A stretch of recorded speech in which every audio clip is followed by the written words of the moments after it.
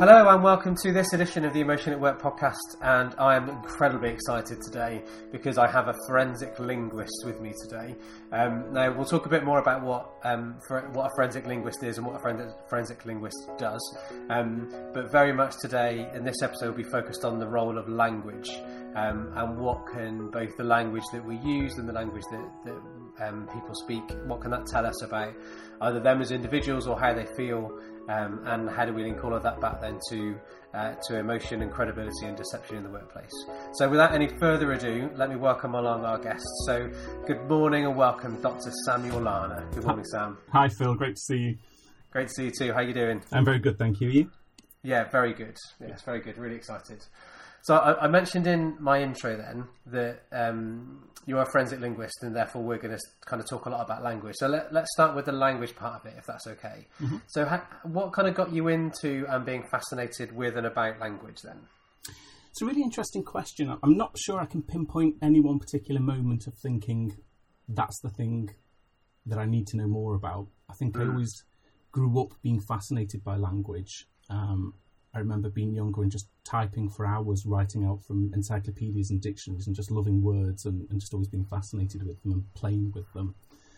I guess a defining moment for me was when I went to visit a friend at Lancaster University, and she was busy doing something, so I went with another friend to sit in on a linguistics lecture when I was 18. And I just spent the hour sat in that lecture in absolute awe of what we were being told and how it was working. So I kind of gate crashed a lecture and thought, this is it. This is what I want to do. So I got into doing my degree at Lancaster in linguistics. And from there, really, just everything that we covered was just fascinating to me. So I think there was probably just a natural inclination to language and being fascinated by language, rather than it being a specific decision that this is what I want to know more about. And you mentioned that you used to, when you were writing, you said you used to kind of go to places to find words. Were you writing? What were you writing? Were you writing stories or? Bit of everything, really. I used to do creative writing. I certainly wasn't good at it, but I did used to like creative writing. Even now, I thoroughly enjoy writing papers, which can be very dry and very technical. But there is something about crafting and editing and putting words together and really thinking about every word that you're using and making it count. That really floats my boat, I guess. It's that kind of idea that everything you're communicating, even the smallest words, are communicating something, and that to me is really interesting. Oh, I'm gonna, if it's all right, I'm writing down making every word count. That's something I want to come back to later. Right. Well, so I say that. Well, now I've said that, I'm now sort of implying that I don't want to come back to it later, so I'm going to bring it out now. Because I think that's a level of depth that, in my experience, very few people kind of think to in terms of, how can I make every word count? I know in an academic setting, in a research paper, you've often got like a word limit, or you've got a particular message that you're trying to put across within that paper. But the idea of making every word count, because I think often language is almost thought of as something that is wholly spontaneous in that way. Mm-hmm. But I'm less sure it is wholly spontaneous. Not at all. I would have thought one of the areas that I'm interested in is the notion of formulaic language. This idea that actually we don't pick every single word on a one-by-one basis, in casual conversation anyway. And if you think about it, it starts to make sense in terms of the cognitive load that goes into producing language. We speak so quickly and so fluently that if you thought about how many words you actually had to pick per millisecond to make a fluent conversation, it would be an immense amount of words to choose. So right now I'm talking slower because I'm trying to be more meaningful and more careful in the words that I'm selecting. Mm-hmm. But if you think about a casual conversation, you can speak very, very quickly, because quite often you're pulling out these formulaic chunks of language, these sequences of words that allow you to stitch it all together in a more coherent way. So when you say like a chunk or a sequence of words, what can you give us an example of what that might be in everyday conversation? Yeah, I mean, basically, it's when you're talking about cliches and idioms would be two really good examples. Those sorts of phrases that you hear over and over again. So we quite often hear people talking about at the end of the day. So at the end of the day, six individual words, but the theory of formulaic language says you're not picking at and then the end. You're not picking them as single things and sticking them together in a meaningful sentence. You're pulling it together as one chunk. So by the time you've said at the end of the day, you've bought yourself the thinking time to come up with your next word or your next sequence of words. So basically, when we talk about formulaic language, we're talking about any of these cliches, these metaphors, these routinized phrases. So when you go into a conversational situation that you regularly engage with, like going to the supermarket or going to a shop, you might often hear, "Have a nice day" at the end of it, or you'll hear "that's" and then the amount of money. These are these structures that we tend to use that become conventionalized for a particular routine. And do they then get conventionalized for routines within organisations? So what I mean by that is, there was a client of mine who I spent a lot of time with, and they had a certain set of phrases that would be used within the organisation, and they really bothered me. Personal kind of emotion management strategies had to come into play, because when they were used, it just would frustrate me, because I don't think they were used in such a ritual way that they didn't actually have the weight and meaning behind it. So for example, if there was ever a discussion about doing something new or different or a new project, it would, somebody in the meeting 9 times out of 10 would go, "Well, can we start with what good looks like?" Right. And then someone else would go, we absolutely need to think about what good looks like. So what good looks like and face into were two kind of almost stock things. So if somebody was coming up with an idea, if I was a betting man, I could get really good odds on the fact that I would hear what good looks like. And likewise, if somebody was expressing some frustration or disappointment with a colleague, then the words "face into" would come out in terms of, well, you need to face into that, would be the would be the structure. Mm-hmm. So would they be examples of formulaic language as well? Absolutely. So they're formulaic at a smaller level. So if you think of a phrase like "at the end of the day," that's something that the speech community, that's pretty much all of us that are speaking the same language, would be familiar with. Yeah. What you're talking about there are specific formulae that operate within a closed group of people. So you can think about a lot of things like management speak, like I'm sure they're out of favour now, but things like pushing the envelope and blue sky thinking and those sorts of things that you regularly come across that people just get so frustrated by hearing. What was interesting about those examples that you gave about, what does good look like, I think was your example. Yeah. Other people then started to pick it up and use it as well. And I think what you've probably got going on there is a situation where somebody very senior within the organisation will have started using it, and those around them will have wanted to pick it up and internalise it and use it to signal their solidarity with that speaker. So that way of showing that you are part of the same group, that you want to belong to that particular group. So that's another marking things of these formulaic sequences, is you're showing some kind of commitment or some kind of engagement with the people that you're talking to. If you were in that meeting and actively picked apart that formulaic sequence and said, "That's a silly phrase," or "That doesn't mean what you think it means," you'd be signalling that you're not buying into the ethos and the culture of that particular group. So in many ways, having those formulaic sequences shows our solidarity with one another. And that's why you can get them emerging within these closed groups that you might not hear outside of that organisation, let alone in another organisation. But it's somehow showing that group solidarity. And it has both an inclusive and an exclusive feel about it. Absolutely. So I remember there was I was part of a group that was studying, part of the MSc group through which I met you, and I cannot remember how it came into being. But there was a particular phrase that would get used within that group, and we would all know what it meant, and the associated meaning that went behind it. But if you didn't understand it, that was almost a signal of exclusivity, because everyone around you would be laughing or engaging in, responding to that particular thing, mm-hmm. which actually made no sense to anybody outside of that world. So it was all to do with memory and this or the idea of schema, and the word schema fit very well in a football chant, to do like schema, and that. So if anybody mentions schema, either somebody would make that kind of football-esque chant, or there would be like an eye contact that we made between different members of the group to signify someone's just used that thing that's part of our group. So I guess it can be used both in an inclusive and an exclusive way as well. Absolutely, yeah. I mean, going back to management speak, that's a great example of exclusionary language, isn't it? You either understand what pushing the envelope means or you don't. You're either with it or you're not. And just like with a small group of MSc students getting together, you have something that marks you are all belonging together. You are an in-group. And if you don't understand those formulaic sequences, or you can't use them appropriately, which is almost worse in some ways, is if you try and use it and don't use it in the way that the in-group does, then you have that exclusionary out-group effect going on. But I mean, there's so much within language that allows us to show our in-group solidarity. I mean, even at the level of accents, when you're around people that you like, you try to moderate your accents a little bit to show the similarity between them. You use the same sorts of words as people. So at all levels of linguistics, you mark your in-group status and your out-group status through the way that you communicate with people.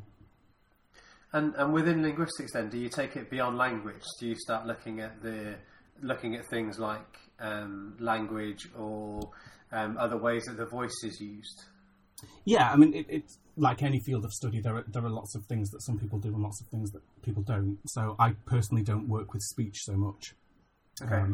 Those that do work with speech would quite often take into account what we call the paralinguistic features, so features of non-verbal communication, like body language, facial expression, those sorts of things, gesticulations. So it really depends what particular aspect of linguistics you're researching, but certainly within the realm of linguistics you would take into account those sorts of issues. Okay. So you just did an in-group, out-group kind of distinction there. So you said within, there are some that research paralinguistics, but that's not for you. So what's your, where do you kind of focus then? Where do you specialise? Well, my specialisation is forensic linguistics, and within that, it's within the written language. So that's what I meant between the distinction between speech and writing. Yeah. Really, I work with written text. Okay. But my particular expertise is in the field of forensic linguistics, which at its very basic is looking at the intersection between language and law. So any sort of legal text or legal context or text that somehow becomes legally relevant is of interest to me. So when we talk about forensic linguistics, we can really break it down into three areas. We can talk about the written language of the law. So that would be looking at things like legal contracts. So how comprehensible are they to people?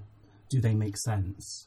If you think about something like the police caution, quite often that's delivered to people on a Saturday night after they've been out drinking and perhaps they're in a state of inebriation. Is it still comprehensible to somebody when they haven't got all of their faculties? Things like mobile phone contracts, or when you sign up to Facebook or Twitter or any social media site, you're always presented with these terms and conditions that you have to accept. Can the average person actually penetrate them linguistically, or are they written in a way that actually makes them inaccessible to them? So from that point of view, that aspect of forensic linguistics really deals with comprehensibility from the layperson's point of view. Would that translate over as well into things like employment contracts and that sort of thing then? Absolutely. So in terms of either policies or procedures that people need to sign up to. So if I made it topical, an IT policy, because within that there will be aspects around maintenance of software or computer, or access or supervision of people's activity on IT platforms. Would that include that sort of stuff as well? Absolutely, because what you're doing at that point is you're entering into a contract, aren't you? It's a term of employment that you're signing up to those terms. So if you're saying to your employee, you need to accept these terms in order for you to have the job, is there a checking process to make sure that your employee actually understands those terms and conditions? There's lots of movements towards plain English, trying to write in non-legalese, so trying to avoid sort of Latinate terms and legal terms that actually carry a different meaning in a legal context than they might in an everyday context. But we're a long way from people actually accepting legal language as written in plain language, plain English. So I think that's definitely a strong area where more work could be done, is ensuring that people are signing these contracts and understanding what they're agreeing to. Okay, so you said the first area of forensic linguistics then is the intersection of language and law, and then I interrupted you, so second? Okay, so the second one, so that first one then was about the written language and law. Yep, sorry. Written legal language. And the second one would be more generally interaction in the legal process. So that's really thinking about how different groups of people communicate within different legal settings. So one of the issues that becomes very salient here is a power differential. So if you think about how a witness is cross-examined during an adversarial trial, they're put under immense pressure. There are lots of linguistic constraints on what they're allowed to be, what responses they're allowed to provide. There are lots of tactics that barristers can use that will get to a particular answer in a particular way. So they're really exerting this linguistic control and this linguistic influence over their witnesses. Now that becomes really significant if you're dealing with somebody who has already been victimised in perhaps the worst way. If you think about sexual assault victims, who then have to go into a courtroom and be questioned in great detail about what's happened to them. There's an argument that actually they're re-victimised within the courtroom because they're asked to relive a particular crime that's happened to them. Quite often in cases of sexual assault, the issue comes down to whether the person who alleges sexual assault consented to it or not. And quite often it's a verbal linguistic battle between the issue of consent, did what was said mean consent, and so on. Police interviews provide another fertile ground for looking at these sorts of power issues. You know, how free are you to actually exercise your rights when you're sat in a police cell and there's somebody in a uniform looking at you, reading your rights to you, or not necessarily in a uniform, but certainly in a power differential. So those are the sorts of issues that forensic linguists get interested in at that level, is looking at how people actually interact within legal settings. And of course that can extend to a whole spectrum then. So it might even be things like beyond sentencing, beyond the courtroom. It might be looking at discourse within prisons. So how do prisoners communicate? How do they talk about crimes that they've committed, and how do they present their worldview of what happened to them? It might even extend to things like mediation meetings between the victim and the perpetrator. So basically anything that's to do with the legal system at some level, it's looking at the interaction between the participants within it. And if you ask this question as I don't know, then that's okay. Are you aware of much research that happens around, say, things like employment tribunal or kind of within investigations within the workplace? To be honest, no. It's not an area that I've seen a great deal. I certainly couldn't name something off the top of my head. I feel like there's something in the back of my mind, but I can't recall it. But certainly that would be an area where there'd be a great deal of research that could be done, because it's one of those non-legal contexts, but with legal ramifications, I suppose would be the way of looking at that one. Well, yeah, and because if I think about everything, if I think about in particular, there's me making a linguistic slip. So if I or being linguistically crude by saying everything and then picking on one particular thing. So if I think about what you talked about in particular around the power differential, and you likened it to being in a police cell, or in a police interrogation room with somebody in uniform stood over you. Likewise, though, if it's an internal investigation within an organisation, if you're there as the accused or the accusee or the witness or whatever that is, sat in a meeting room, either that has got no glass around the outside of it, because so as HR practitioners, for example, some of the considerations they might make is, if I have this meeting in a meeting room that's got lots of glass around it, how are other people from outside the room going to judge what's happening within it? Mm-hmm. There's a HR representative and or a line manager and or an investigator and or the individual all in a room. Mm-hmm. So and rightly so, you need to think about those external factors that could affect what's happening within the interview. But likewise, you might therefore pick a meeting room which has got no windows and is closed off, yet still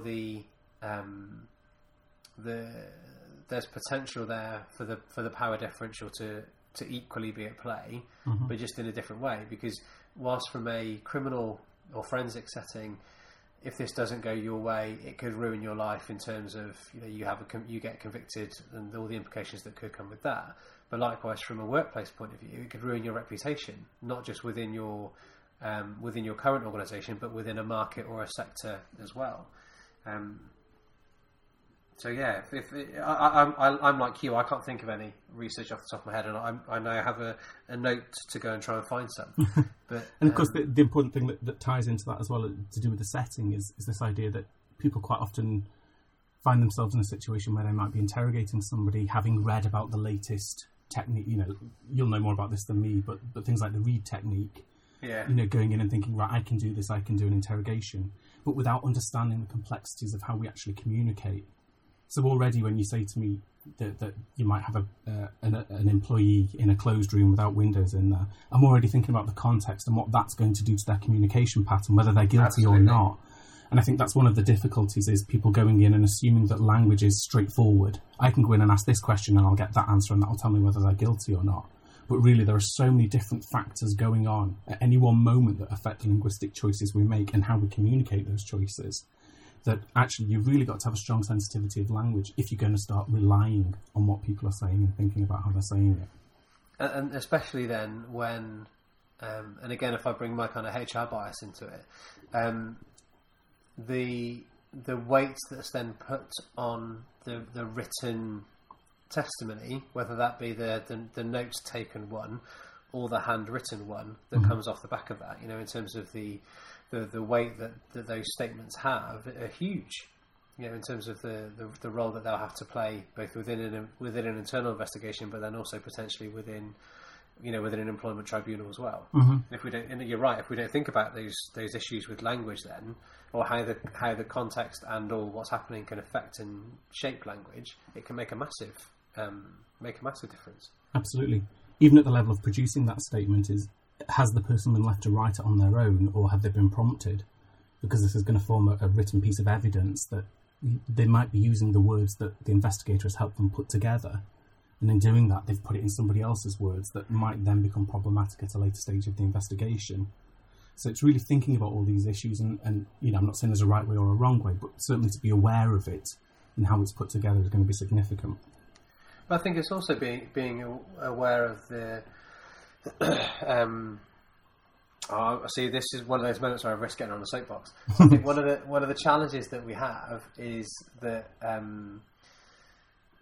so if I think about my train, so granted I can't speak across a whole profession, but if I think about the training that I've received from my profession about questioning techniques and approaches to interviews, whether they be across the different types of interviews that a HR practitioner might do, whether that be recruitment or kind of for talent or succession planning or investigation or whatever that may be, the training that I've received is quite I can't think of a better word than crude, in terms of for example, it's about open questions and closed questions, or probing questions, and maybe there's a funnel. But actually, in terms of the things like the language that you use within your question and or presuppositions that are included within your questions, and how they can, and the way that the question is delivered, and the order in which the questions are delivered, and all of that sort of things, that just has never featured. It's something I know through part of the other work that I do, and that I've gone to find. But I would argue for the vast majority of HR practitioners, they don't think as deeply as that around the way that questions, for example, are put together and formulated, and then the priming effect they have on the responses that you get back. And I'm sure you're aware of the Elizabeth Loftus study. This use of a different verb is going to affect perception of what actually happened. So in that particular paper, she looked at participants who were shown a clip of a car crashing into another car, and then she said to them, how fast was the car going when it crashed? To another group of people, she asked how fast was the car going when it collided, how fast was the car going when it bumped, and each time the verb was getting an average different speed from the participants who viewed the video. So even the words that you're using are priming how people perceive what they've witnessed, even though they were watching the same video, they were perceiving it travelling at different speeds because of the verb that had been used. So I think you're absolutely right saying it's not just a case of is it an open question or a closed question or a probing question. It's all these other sorts of issues that go into language that have a big effect on how people perceive something. Yeah, and I know I'm using this question in isolation, but a question like how many times has X done Y, within that, it presupposes that X has done Y. Absolutely, yeah. It's the classic example. How many times did you beat your wife? Yeah. It presumes that you did beat your wife in the first place. It's exactly that presumptive language that can be problematic. I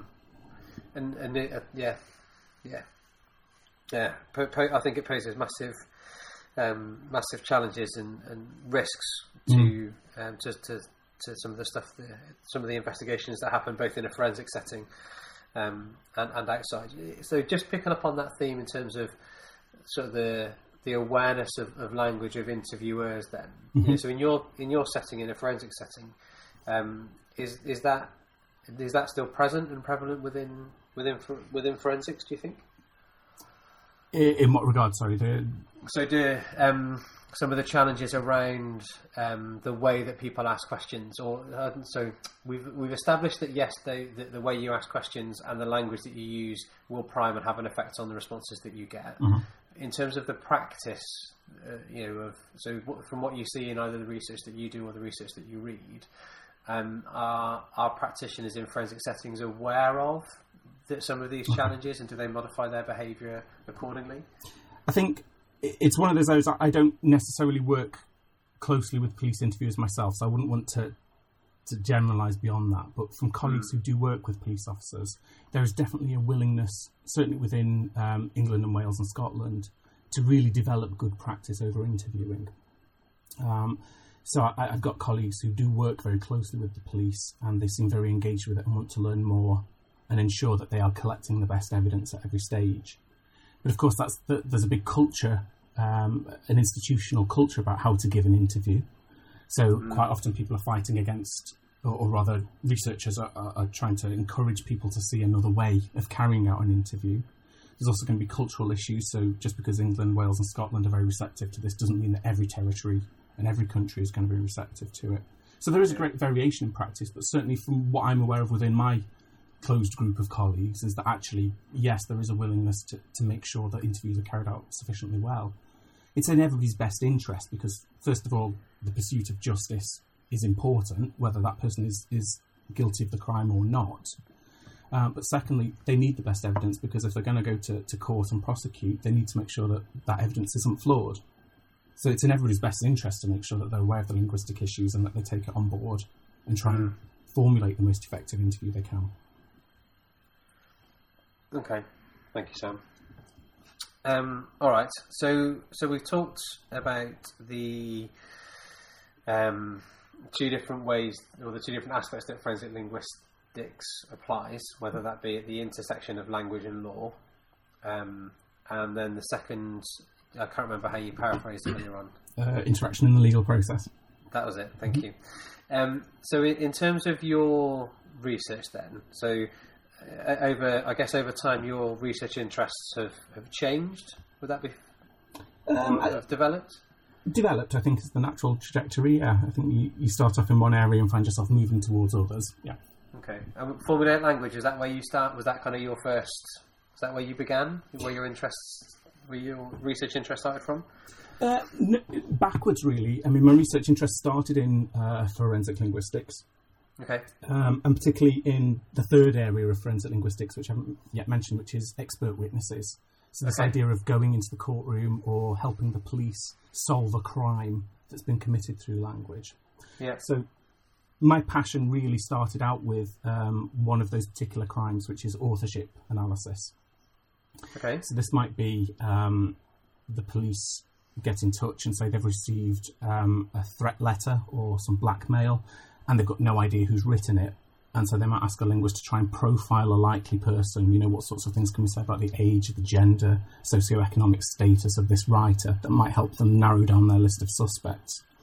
Or a case I've worked on, the police had arrested a man who had a terrorist manifesto in his or on his computer, and they needed to know whether he'd written it or not, because obviously it's a very different crime if he's the author of it. Okay. And so in that case, there was a closed list of suspects, if you like. It was a case of comparing his known writings with the terrorist manifesto to see whether he was likely to have authored it or not. But within that realm, then there's also other areas like deception detection is becoming increasingly studied from a linguistic point of view. looking at things like trademarks. So looking at trademark law, which rests on how similar trademarks are phonetically and semantically. So in other words, do they sound the same? Do they mean the same? That's another area that's quite interesting for forensic linguists. Even looking at language analysis for determination of origin. So some countries will take asylum seekers and give them linguistic tests to see if their pattern of language falls in line with what's expected from them if they came from the country that they said they've come from. That's a very controversial area within forensic linguistics. It's not one that's accepted by everybody, but it's another example of how something seemingly obvious like the way that you speak can be used as evidence to either grant or not asylum. So going back to your earlier question then, so my original research interests are in authorship analysis. I'm really interested in the way that different people write and the way that they write consistently over a series of different texts, and whether that is sufficient to enable them to be matched as the likely author of a criminal text. So in being interested in that and getting into that area, the theory of formulaic language was something I came across, and it started to really make sense to me. It made sense because there's a famous case from America. I don't know if you're familiar with it, the Unabomber investigation. Okay, yep. And it was a terrorism. It was at the time the largest terrorist case from the late 1970s, which went on for about 20 years almost, where a man was sending bombs. He sent a total of 16 bombs to different university employees and different airline employees. And after 16 bombs were sent, he sent this manuscript, which was basically an outline of his ideological positions, his arguments for why he was targeting this, what was wrong with society, how it needed to change. And in there was a particular phrase, "You can't eat your cake and have it too." Which, if you think about, we're talking about formulaic language, we quite often say you can't have your cake and eat it. That's a break from the pattern. Say again? That's almost a break from the pattern. Absolutely, yeah. Well, the verbs are transposed, aren't they? You can't eat your cake and have it. And it actually makes sense that way when you put the verbs that way around. There's a logic to it. And it's the sort of phrase that's historically correct. Excuse me. I believe if you look at the etymology of that phrase, that was historically the right way of doing it. It's just that we don't say it that way anymore. So from my point of view, from my research point of view, I became really interested in this idea that this is a man who was evading detection. He didn't want to be caught. So why would he use a phrase that was so distinctive to him that enabled him to be identified? Because what had happened was he'd used this phrase in some of his other texts as well. Okay. And so it started to become a phrase that he was using that was really quite marked for him, quite distinctive. And so I argued in my early research, my PhD research, that this was probably a formulaic phrase, a formulaic phrase for him as an individual. And because it was formulaic, he probably wasn't aware of just how distinctive, how marked it was from a linguistic point of view. And so that really got me interested in this idea that actually we all have these formulaic phrases, and you gave the example earlier about the one that you used as a group of students, but we have them at an individual level as well. I don't know if you're ever one of those mean students who every time your lecturer says a word, you make a drinking game out of it, that kind of thing. You become very aware. If you're reading some fiction, you'll notice there are certain words that start to be patterned, that start to stick out. And so this idea of individual, what we call idiolect, this idea that we have our own individual version of the language, really started to interest me. So my research really starts to explore this notion of formulaic language and how it might be used at the individual level. So I find that fascinating for a number of different reasons. So partly, I'm now thinking, what's my idiolect? What are some of my formulaic phrases that I have? But also, in terms of the almost how unaware the individual, in the Unabomber case, may have been about the use of that phrase. Because I guess as we were talking towards the beginning, often there may be little thought that goes into the language that we use. Yeah. And you said earlier on you specialise in written text. Do you find is there a difference in formulaic language in speech versus written? It's an interesting question that I don't think there's a definitive answer to that. Certainly in speech, you would expect to find more formulaic sequences because you don't have the planning time that you have when you're writing. Okay. So if I'm writing an email, I can take my time, I can go back, I can edit it. That's the value of written language, is that it's more permanent. spoken language, because we have to produce it quickly, we have to produce it fluently, you expect to find more formulaic sequences within there as a way to keep the conversation going. In terms of the types of formulaic sequences that are used, I would expect some variation in terms of there are formulaic sequences that we use as discourse markers to keep the conversation going, but then there are some that occur in written language as well, so you might find some difference between them, but I think it's really the overall proportion that's likely to differ. I think you would find more in spoken language than in written language. Okay. So it's not necessarily about the type, it's about the frequency that it would occur. Yeah.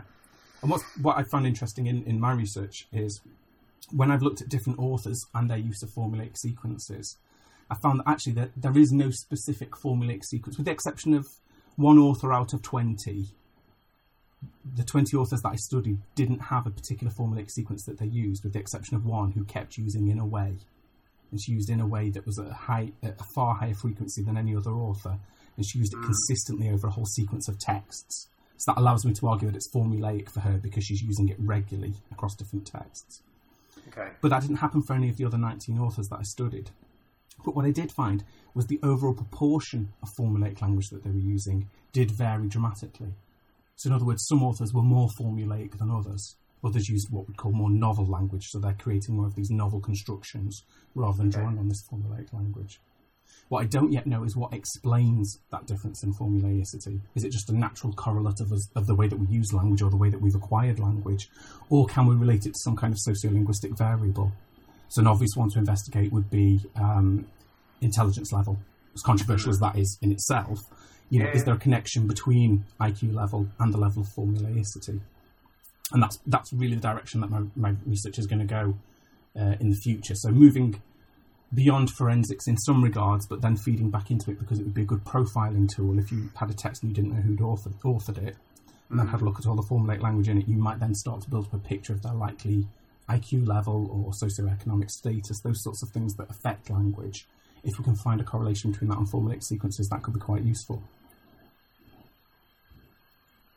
It's fascinating. Am I blowing your mind, Phil? Yeah, no, you regularly do, Sam, when you're in that chat. And in terms of kind of how do you go about this then? So that the type of analysis that you're doing, how do you go about it? Where does that, where do you, is it through the use of technology, or how do you go about that analysis? It's very, very difficult to identify formulaic language because it's the sort of thing that once you're aware of it, you can recognise it. You have this intuition of what is formulaic. But when you actually start to identify it in text, it becomes very problematic because you realise that you cannot do analysis based on your intuition.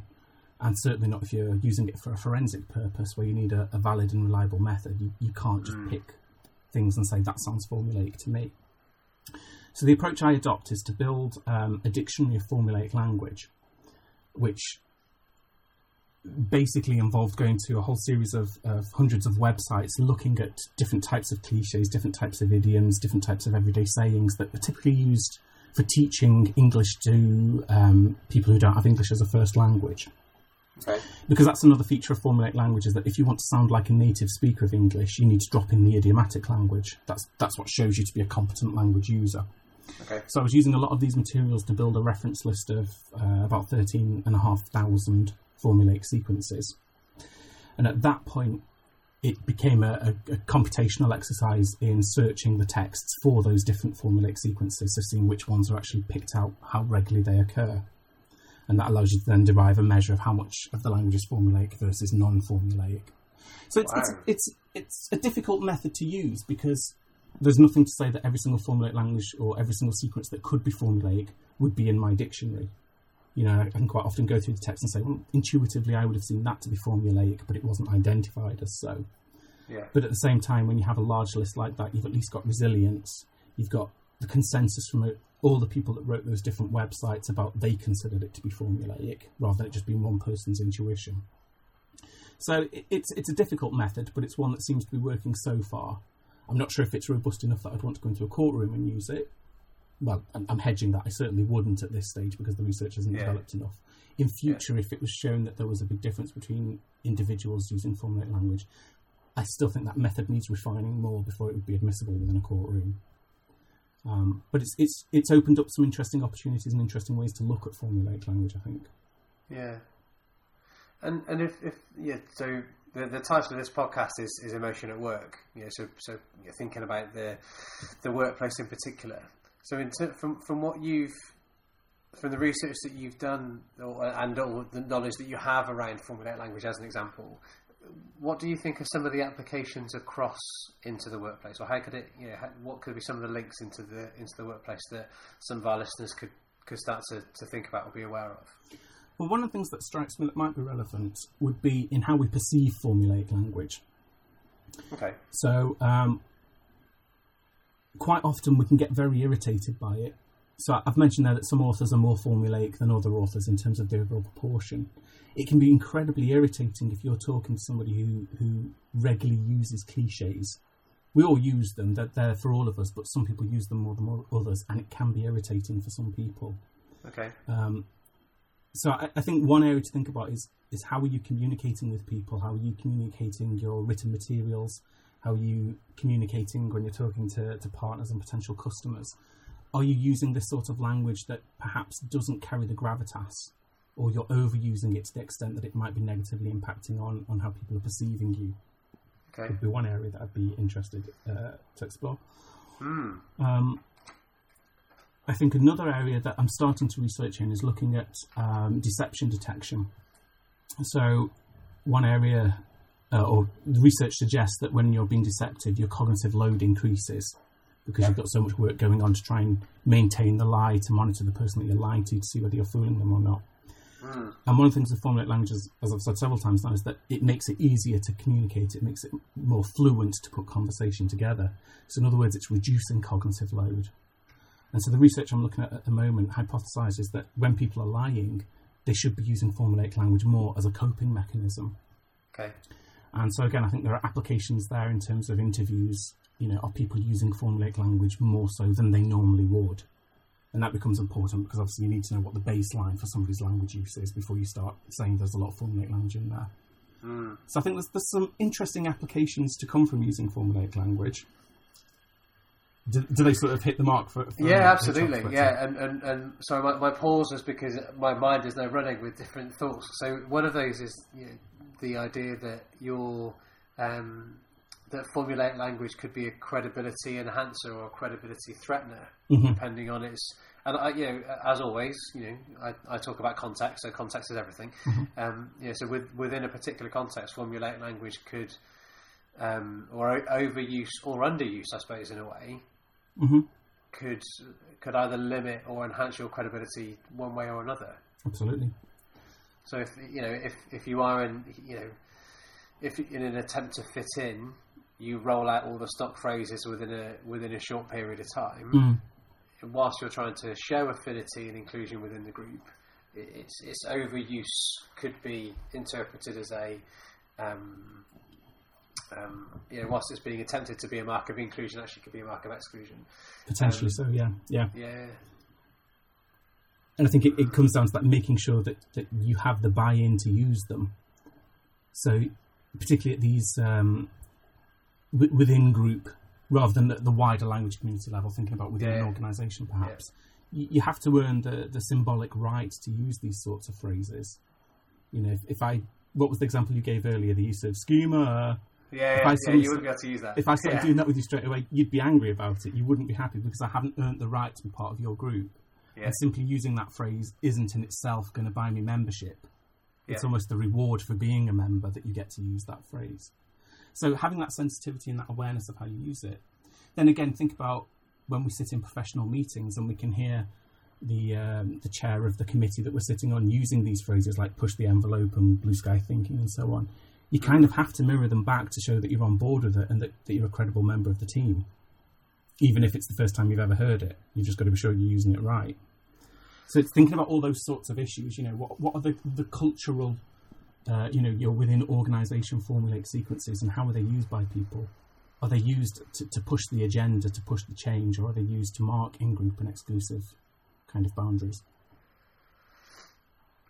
And so earlier on you talked about idiolect. So with that, would what we're talking about now and the use of these different sort of phrases and sayings within a particular context, are we getting into sociolect type stuff then? Absolutely, yeah.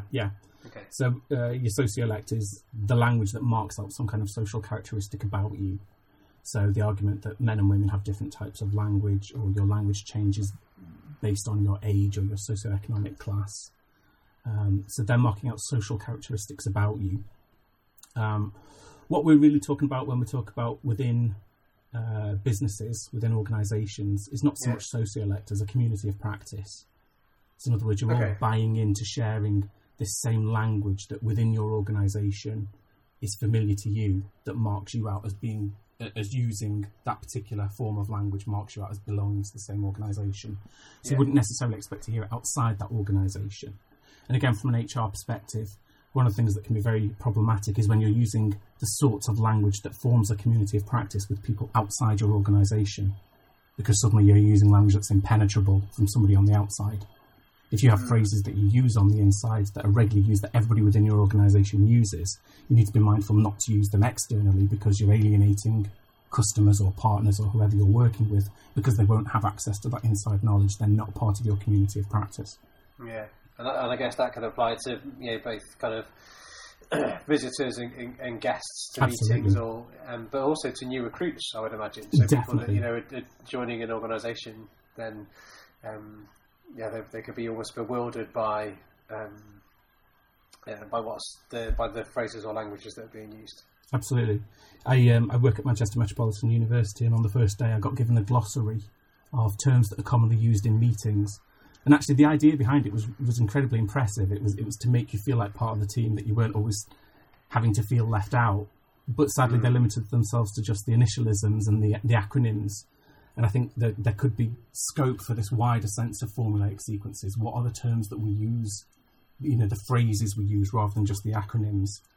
And I think there's a real scope for quickly embedding this inclusionary language, getting people inducted very quickly into how you talk within your community of practice, so that person feels valued and up to speed very quickly. Yeah, I mean, I'm part of a community who host a number of different kind of Twitter chats regularly. So we have two a week. So the community is called L&D Connect, and it's a load of different practitioners, some freelance like me, and others that are working within organisations, and we all kind of collaborate to curate and what's the word I'm looking for, to arrange and to kind of monitor those chats as they happen. And one of the discussions that we were having as a community outside of it was, are there in gags, are there in within group things that happen or that we discuss that run the risk of excluding others. The example, one of those examples used was the one I used earlier on about context. So yes. If I'm not taking part in a Twitter chat and somebody mentions context, it's incredibly common for me to get a tweet saying, "Haha, Phil, so and so beat you to the mention of context today." But not only has that become part of my, so in a way that's part of my idiolect, but it's also part of that community of practice kind of approach as well. So the discussion that was happening sort of kind of behind the scenes was, do we need some sort of I can't remember what we called it. It wasn't a glossary, but some kind of here's some useful things if you want to take part in these chats. Here's some useful things to know. Yeah. That might help you navigate your way through it.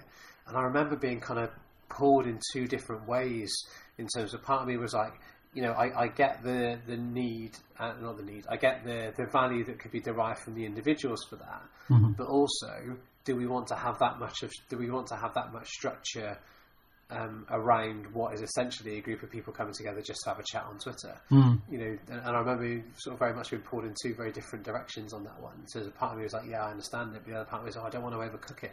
I don't want to put to say, if you want to come and join this chat, here's the thing you need to read before you do, because it's going to give you all the stuff. I was like, do we need to do that? Is that really necessary? And I guess there's also a dimension there as well, that if you were marked as an in-group, if you all have that insider joke, it defeats the object of having the insider joke if you're then going to share it with everybody and make sure that everybody has access to it, because you've delineated those boundaries that you've set up, those social boundaries. I gave the example at the very start, we were talking about the written language of the law, and I said there's a movement towards plain language. plain English. And a lot of that is resisted simply because lawyers like legal language. Yeah. It marks them out as having the education. It marks them out as almost demonstrating their worth within the profession. If everybody can access legal language easily, it kind of takes away the prestige and the esteem that surrounds it. And I think there are those psychological issues that go with it. You know, we all talk about wanting to be inclusionary, but at the same time, we get social benefit from having in-groups and out-groups. And what do you think... so we talked about the language aspects a lot, and we linked it into credibility. We've also talked about deception and deception detection. You know, and is there, you know, the potential around there being something in the use of formulaic language more potentially in deception? But we haven't really talked explicitly, I suppose, much in around the link between some of linguistics and formulaic language and emotion. And what do you see? You know, how do you see emotion and or some of the things that we've been talking about? How do you see them kind of coming together? It's a really interesting question, and I say that's the academic way of saying I don't know, I guess. There's been no research that's looked at a correlation between formulaic language and emotion. It just doesn't exist, as far as I'm aware. So I don't know what would happen. I suspect what we'd be thinking about is what the emotion is doing at a cognitive level and whether that's likely to have an effect, but also the impact of context. So who you're being emotional around. Are you maintaining those professional boundaries, or are you know, the way that you're emotional with a best friend is going to be very different to how you're emotional around a co-worker, presumably. Okay. But also that bigger issue, I think, about the fact that we seem to be using formulaic language differently or to different proportions makes it very difficult to generalise about how it's going to be used in relation to emotion, because I suspect we're not going to be able to see people using it in the same sorts of way, in the same sorts of situations. If you're a naturally formulaic person, then you're likely to see a lot of formulaicity in your emotional talk. If you have a propensity towards more novel language, more novel constructions, it may be that there'd be an increase in formulaic language, but we'd have to really think about why that was, what was going on that would cause that increase. So the straightforward answer, I guess, is no, I don't know. Yeah, and that's okay. I like, you know, it's okay. It's okay to not know. Part of me wonders whether, and this is very much experiential, so I have no research, no peer-reviewed research to support this, but part of me wonders whether formulaic language is used as a way of expressing emotion in the workplace in inverted commas, a professional way. So, you know, earlier on I used the example of face into, and part of me wonders if that is it's used in a formulaic way to, because the context around that phrase. Sorry, let me start again. So the context around that phrase typically is you're talking about something happening or somebody having done something that you found frustrating or annoying or disappointing and so on. So something's happened where another individual, maybe a colleague, maybe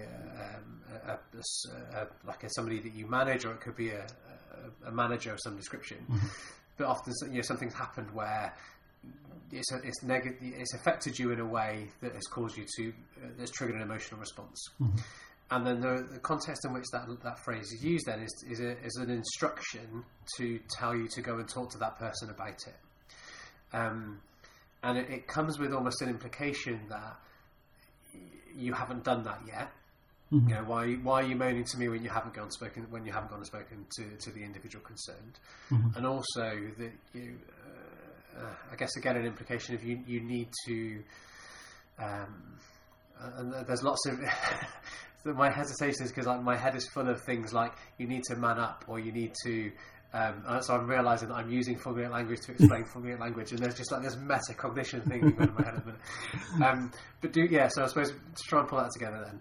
I wonder if we use them as a way of doing emotion work in terms of signifying how we feel about something without but in a socially acceptable way because it's a phrase that's often used within the organisation. Does that even make sense? I don't know if that makes sense. I think it does, yeah. I think it probably also links with there being an individual use of formulaicity. So when we're talking about formulaic language, we tend to use it in a way that if we're performing a routine, we find a good way of communicating that routine linguistically, and if it works for us, we use it over and over again, so it becomes formulaic. Okay. So if you're in a, let's say, a managerial position, and it's not uncommon for you to have to deal with an employee who has had a dispute with another employee, in other words, it's a situation that regularly occurs for you, you might well find that person, that manager, is using the same stock phrases, the same formulaic phrases to try and deal with the situation. So your example there about you've got to man up would be a good way of giving advice that's really, I guess, non-committal and very opaque in terms of not actually meaning anything, but somehow looking like you've given some kind of response. And so if that person goes away, whether they're disgruntled or satisfied with that response, the manager might start thinking, okay, that has worked. I'm not saying it's an overt cognitive process, but the next time it happens, they might think, well, last time I said you need to man up, and it worked for me. So that phrase then becomes formulaic for them in terms of how to deal with that particular situation. So I think you might find, yes, there may be some formulaic sequences that come out at the emotional level in a more general term, but I think you might find them at the individual level as well, and how people actually deal with that emotion, how they communicate that emotion, or their response to that emotion. Okay. But again, I would say that's speculation. That's not. Absolutely. Yeah. Agree. Okay. And what about sort of current? What's your current research? What are you researching at the moment? So at the moment, I'm really working on this idea of formulaic language, how it relates to different forensic contexts. So I'm still carrying on with the authorship side of it, trying to work out some of those different variables that affect formulaic language usage. And I'm also looking at deception detection in terms of whether this might be a new cue to detecting whether somebody's being deceitful or not. But it's kind of separate from those issues. I've now got a third strand of research that I'm interested in, which I suspect this may not be so relevant to the HR context. But I'm particularly interested in the way that children and young people disclose that they've been sexually abused. Oh, wow. So here I'm thinking about a forensic context where a child is making an accusation that they have been abused by somebody. How do they actually communicate that? There's a lot of research that's looked at the barriers that children face to disclosing, so the sorts of social issues that would stop them from making a disclosure. And there's lots of acknowledgement that children struggle to communicate the sensitivities surrounding what's happened to them, particularly with the psychological guilt that they often feel, it's somehow their fault that they've been abused. So what I really want to know is, how are they actually making that disclosure? How are they actually saying to somebody that they have been sexually abused so that a trusted adult can recognise that they have been disclosed to? Quite often children will try to disclose, but because they haven't got the linguistic skill to actually make that disclosure overt, quite often a trusted adult will miss the fact that they've been disclosed to, just not recognise that is what the child was trying to communicate to them. So really, I'm getting really interested in this idea of language and sexual assault, and particularly a child's perspective of how they disclose it, with a view to if we can develop some kind of typology of the sorts of characteristics that might be used by a child when they're disclosing that they've been abused, hopefully leading to more effective intervention strategies, more readily recognising that a disclosure is being made, or conversely, assisting the child in making that disclosure, by recognising that the child may be going down that road, may be trying to disclose. What strategies, how can we use language to help them make that disclosure more clearly and more quickly? So that's, I would say, an unrelated area of research, but one that I feel very passionate about. And I think that for me really sums up the importance of forensic linguistics, because I think if you speak to any forensic linguist, our key goal is to make some kind of positive change within the legal system. We're really advocating for different groups to have equality within the civil and criminal justice systems. And so here really I'm advocating for those children and young people that can't quite explain that they have been sexually abused, and when they finally build up the courage to say that, they may not be being understood. Wow, that's amazing, Sam. Now, what would be really amazing is the formulaic language links to that, but I suspect it won't. Wow. A truly commendable third addition to your research strand, though. That's brilliant. Thank you. Okay, so one of the things that we ask all the guests that come on is any recommendations in terms of books, articles, videos, films, anything like that. So in terms of thinking about your specialisms, and any recommendations for where people might want to go to find out more if listeners wanted to do that? Sure. I mean, thinking about from a non-academic point of view, sort of more accessible kind of texts. Mm-hmm. There's some great books out at the moment. There's one that's recently released by Ben Black called Nabokov's Favourite Word is Mauve. Oh. So he's a journalist, so it's not an academic treatment, but it gives a real insight into the sorts of questions a forensic linguist might ask of a text. So it's really taking a stylometric approach to language and looking at the ways that language varies between different authors, typically fiction writers. So can you tell whether an author is male or female based on the words that they're using, or how does it relate to idiolect and those sorts of things? So that's quite a nice, very gentle introduction to the sorts of questions we ask. Brilliant. Another really good forensic book is by John Olson, and it's called Word Crime. And again, it's a very accessible, non-academic one, but it really just takes you through a whole series of cases that he's worked on as a consultant. And I think it just nicely illustrates the whole spectrum of things that a forensic linguist might work on, and that might give some ideas about areas how that could fit into an HR context, the sorts of problems that HR managers might face, and how a forensic linguist might be used to help them out with that. Okay. Roger Shy is also a big name, one of the founding fathers of forensic linguistics, in fact, and he's got two books that I would recommend. One called Creating Language Crimes, and again, that's based on his experience as an expert consultant, and another one called The Language of Confession, Interrogation and Deception, and that really starts to look at issues of police interviews, police interrogations, how confessions are made, how deception is played out from a linguistic point of view, and I think that's quite a nice complement, particularly for those who are familiar with that sort of material from a psychological point of view. Okay. There's always some great articles and things. I could send you a list if that's easier, actually. Yeah, that'd be good, and then I could put them in the show notes. That'd be great if that's okay. No problem. Yeah, that'd be fab, and I'll put links into all of those books as well. And you've also just added to my reading list as well. Sorry. No, you're not sorry, really. Still the teacher in me. Yeah. Okay. All right. It's been just over an hour, I think, and I just looked at my recording and thought, wow, we've been talking for an hour. So, is there anything else then, Sam? Anything else that you're feeling? Anything else that you wanted that you think you want to say? I guess one thing I probably haven't stressed enough is that we've talked about the importance of being sensitive to language, and my experience I've been teaching forensic linguistics for 10 years now. And I can pretty much guarantee that every year I'll have a student who tries and solves a crime based on a couple of hours or effectively a term's worth of input. And I guess it's just important to point out that being a forensic linguist requires you to be a skilled linguist. You're just applying it to legal contexts. Mm-hmm. And I guess I just wouldn't want people to think they can look at a text and notice something and build a case around it without really considering the wider linguistic issues. So I guess in those instances, I'd really encourage people to be aware that language is a useful thing, a useful tool from a forensic point of view, but to seek the appropriate advice if you think it's worth pursuing, rather than trying to do it on your own. You know, we talked earlier about having sort of HR interviews with people who don't necessarily know what they're doing, or they've read the latest pop psychology book. I think it's great to be aware of forensic linguistics, but don't assume you can do it straight away. Yeah, I agree. You know, and part of what I want to do with this podcast series is introduce listeners to both topics, people, and approaches that I think are really interesting and have merit for consideration in our field.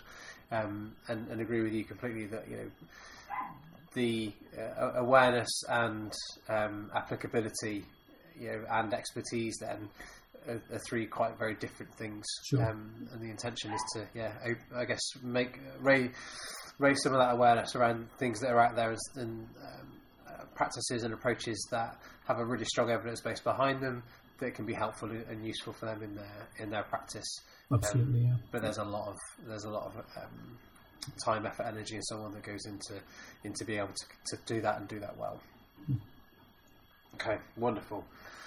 All right, all that's left to do then is to say a huge thank you. So thank you very much. Actually, no.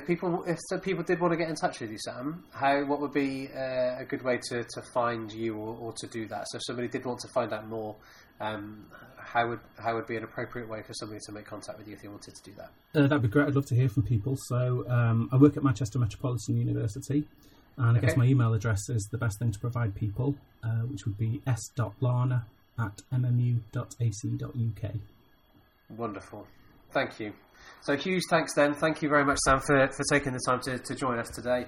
I know you're in the midst of doing some research at the moment, so I greatly appreciate your time to come and join us on the Emotion at Work podcast. Thank you for having me. It's been great to just talk about myself for an hour. Wonderful. Thanks very much, Sam. Cheers, Phil. Take care. Bye-bye.